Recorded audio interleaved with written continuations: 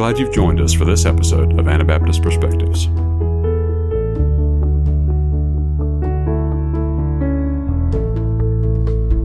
I'm here in Queens, New York City.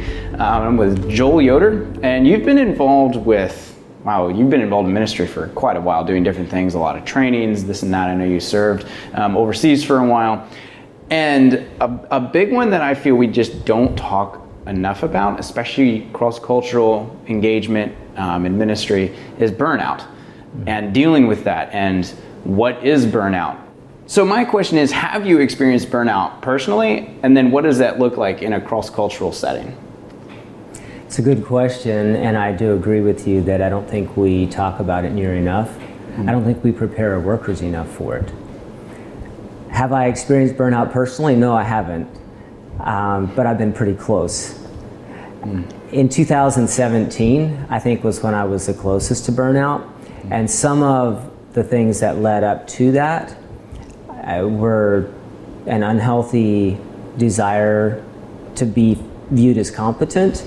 I had this feeling that if I said no to requests that would come in, my teammates would say, "Oh, he's not competent." And as I look back, I realized that that was not true. My teammates praised me. They recognized the things that I did, and I'm grateful for my team. I had a great team that I was working with.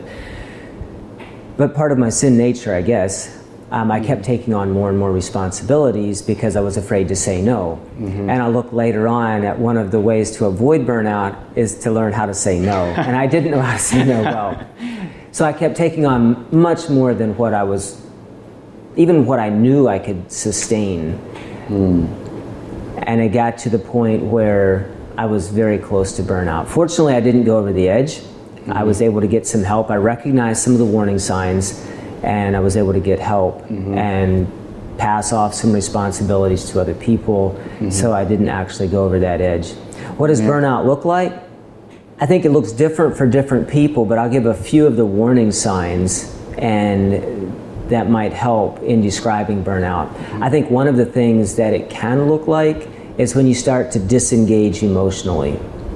So like when you're thinking, I just can't handle this anymore, and you just start to withdraw. Almost like just shutting it down. And it's actually your body is doing that. It's a mechanism that God has designed in our body to keep us from dying. Burnout, if we didn't burn out, the emotional overload could kill us. Like literally, it could kill us. So God has actually given us a mechanism that we start to emotionally disengage because we can't handle all of that. But if you see that, and I did, I started to emotionally disengage, and I knew that was a sign that I was approaching the edge of burnout. Another warning sign of burnout is when you don't enjoy the things that you used to enjoy. And for me, one of the things I used to love prior to this approaching this edge of burnout, one of the things that I used to love was hosting youth groups here in New York City for a weekend. They'd come in for a weekend. Your group was one of those. Yep. I forget which year it was, but your group was one of those. We have missions classes. We go out on the street. We have evangelism. And it's a tremendous opportunity to impact young people for the gospel. I got to the point where I was looking ahead at the calendar, and I would see we have a group scheduler, and I was like, I don't want to see them. I don't want them to come. And I knew that that was one of the warning signs of burnout. So did you just kind of push through then? Or how did you, because you know you're not enjoying it, and you're just like, I dread this, but... It was kind of strange in some ways. I dreaded them coming. I dreaded it. But when they actually got here, I was able to push through, and I think God gave me the strength that I needed to keep on going, and I enjoyed it. I loved the groups when they were here, but I actually dreaded them coming, and that was not healthy. It was not a healthy place to be in ministry. It's not a fun place to be in ministry because the joy in it was gone, and I don't want people to lose their joy in ministry, because one of the things that helps sustain us is when we do have joy in what we're doing. When we love what we do, then we can push through a whole lot. And I really do love what I'm doing. It's just that in that period in my life, I was very close to burnout, and I don't want other people to go through that. It's not something we talk about that much, honestly. It's I'm guessing a number of our audience have never even heard of the concept of burnout. So just kind of off the top of your head, how common would you say it is for people to be burned out when they're doing, wherever it may be, like in your case here in New York City or somewhere overseas? Yeah, how common is it? I don't have statistics on that. So you said off the top of my head. Yeah. I don't have statistics, so I'm not going to try to give any, but I would say that I think it's way too often, or it's way too common in our circles. There are a lot of different factors that play into it, and I'm not sure that I have a set answer for all of those factors. I think some of them is simply the scope of the work, or the volume of what could be done and the amount of workers that are available to do it. And one of the aspects about ministry is no matter how much you do, there's always more that could be done. So people see the magnitude of the work that could be done, and because it's a good thing, it's ministry, it's working with people, it's pointing people to Christ, it's like, well, we have to keep doing more and more and more. And I think it's far too common, even if people don't recognize it as burnout.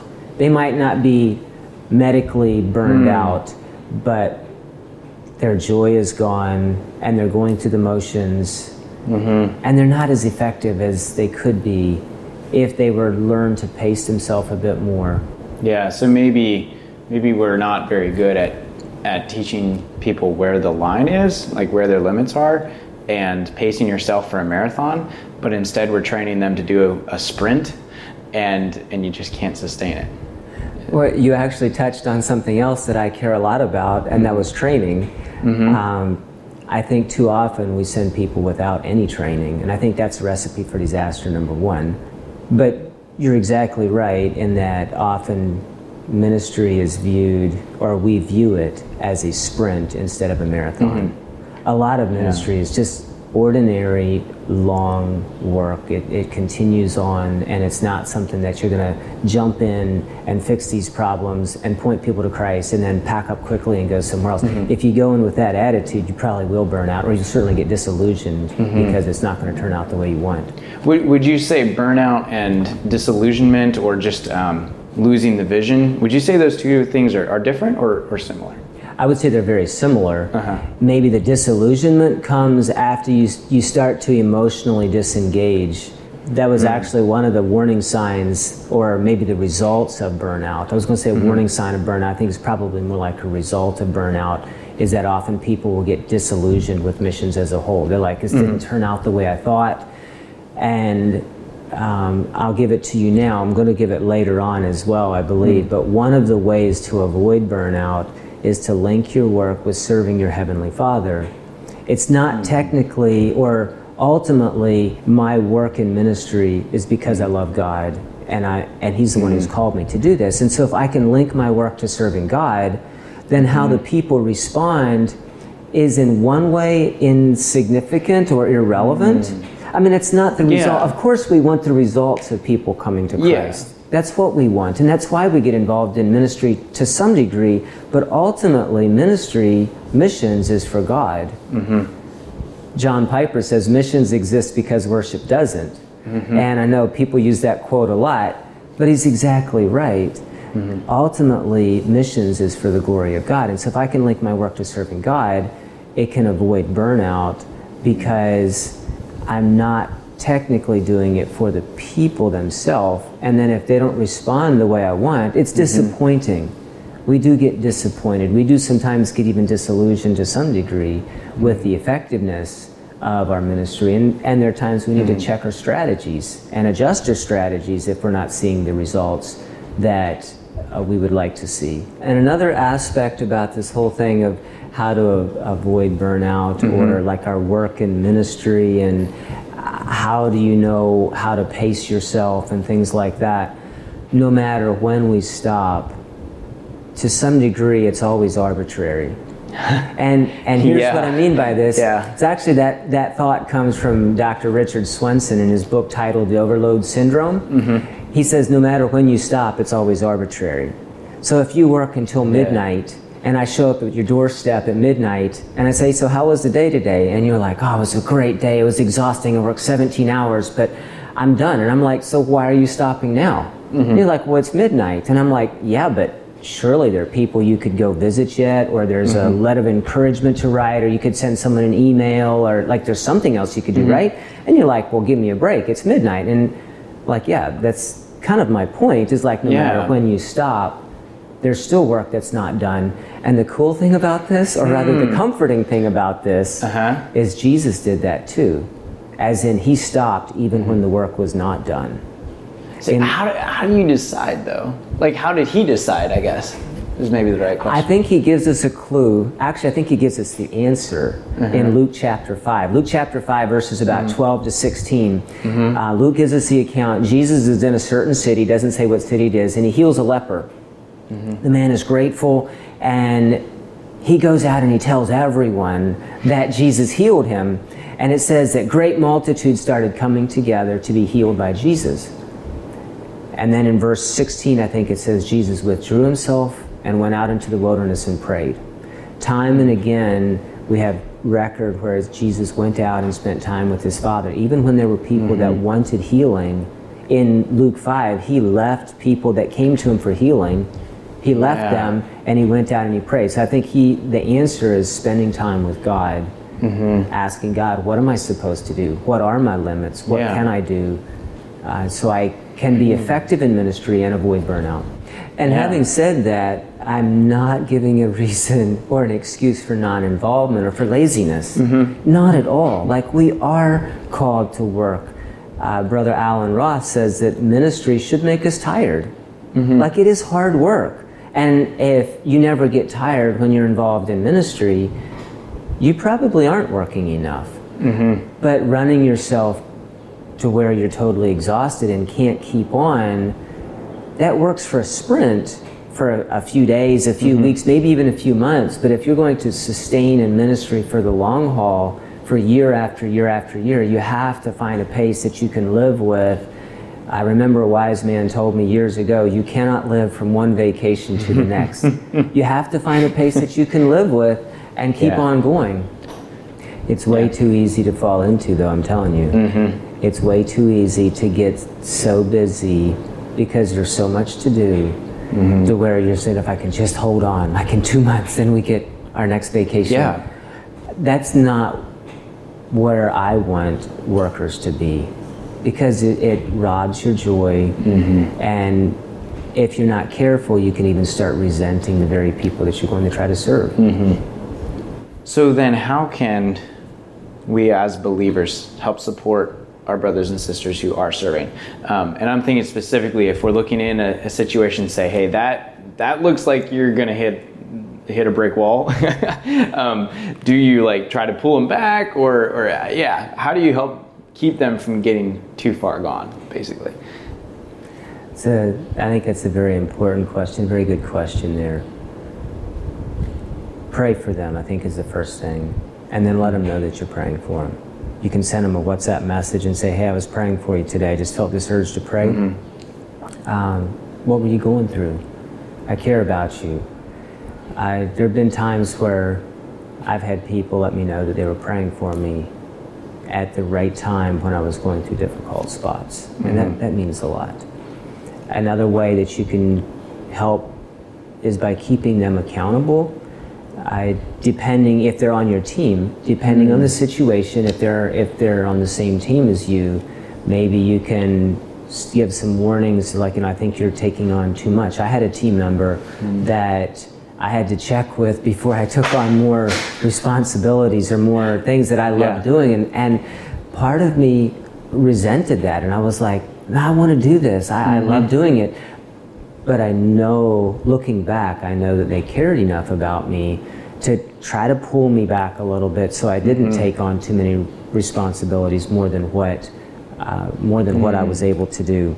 Another thing that you can do if you're working on the same team is you can try to lighten each other's load. So I think it's Wayne Cadero in his book titled Leading on Empty. He gives the thought of each team member writing down the 5 things that they're doing that they enjoy the most, that kind of recharge them. You know, there's some things that we do that we get involved in ministry that get us excited. Like we come out and it's like, yeah, I'm pumped. I'm so happy that I get to do this.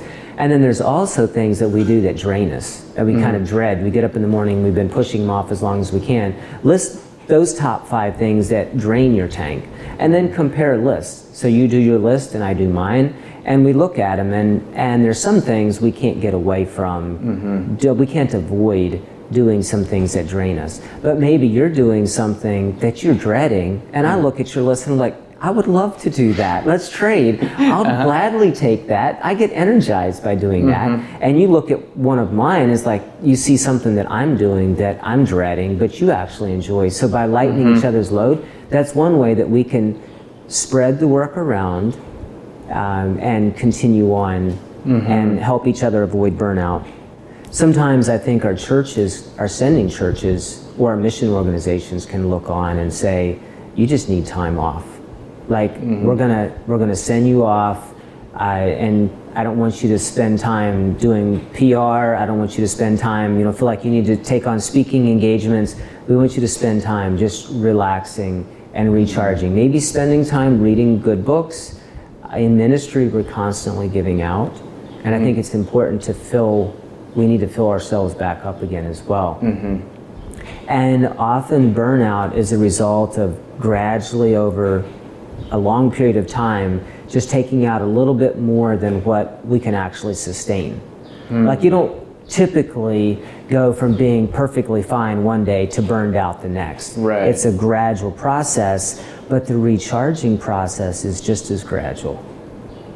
That's Cadero. Okay, that's it, yeah. Cadero makes the point that he says it should take a minimum of 6 weeks. If someone is almost on the edge of burnout, you're not going to just say take 2 or 3 days off and you're good to go. 2 or 3 days helps, but he says just like you became burned out by gradually over a long period of time, that's how you recharge, like a trickle charger, not a fast charger. We don't like doing things slowly. We like superchargers, charge a phone in 15 minutes and things like that. When it comes to our bodies, it doesn't recharge that fast. One of the things that our churches can do is, as they're looking on, they can say, hey, we're going to send you away for a couple days. Even a couple days is better than nothing. I'm not saying that the only time you can get recharged is if you take 6 weeks off. Sometimes missionaries or workers in cross-cultural settings, they don't go away because they can't afford it. And if a church is looking on, or someone else that cares looks on and says, hey, we'd love to give you some time off. Here we reserved a spot for you for a week. And we want you to hear some good books that you might enjoy reading and take some time off just to recharge a bit. We see that you're taking on too much. You've been pulling a heavy load, and take some time to recharge your batteries again, so to speak. Yeah, that makes sense. Well, that's the last question that I had, but is there anything else you would like to share in this episode? I like to give one example of a person who burned out to the point that it killed him. And I'd like to think of what this man could have accomplished. He accomplished a tremendous amount. His name was Robert McCheyne. He was a 19th century preacher. He graduated from Edinburgh College at the age of 14 in 1827. And by the time he was age 23, he was leading a congregation of over 1,000 people. He died at age 29. And before he died, he said, God has given me a message to deliver and a horse to ride. Alas, I've killed the horse and I can no longer deliver the message. He accomplished a lot in 29 years. Technically 15 years from the time he graduated at 14 to the time he died at 29. But I like to think of what he could have accomplished had he lived to be 79 years old instead of 29.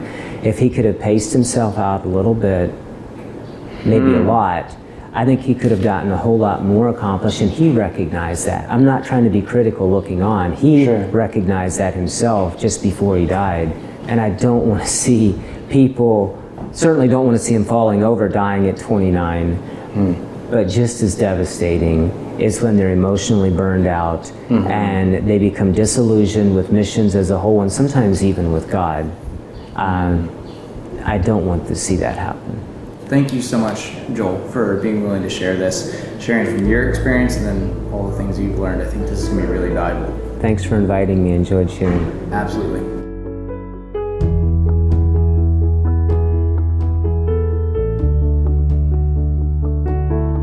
For more information about Anabaptist Perspectives, to read our blog, to donate, and to see videos of the conversations you hear on this podcast, visit AnabaptistPerspectives.org.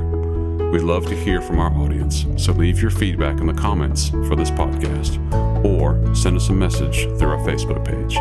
Thank you for listening, and we'll be back next week with another episode of Anabaptist Perspectives.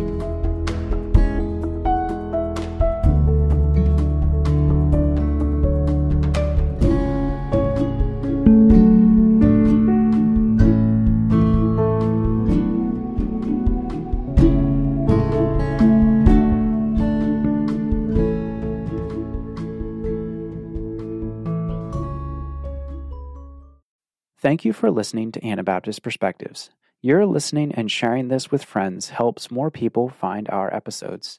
A special thanks to all of you who support Anabaptist Perspectives financially. We are here because of you. If you haven't had the chance to give yet this year, would you consider making a year-end donation? You can donate on our website or by check. Thank you so much for listening and supporting Anabaptist Perspectives. Thank you for joining us for this episode. We invite you to join our monthly partner program. Monthly partners are key to the financial sustainability of Anabaptist Perspectives. Partners also gain access to bonus content, including our exclusive podcast where we respond to audience questions and comments. Sign up at AnabaptistPerspectives.org.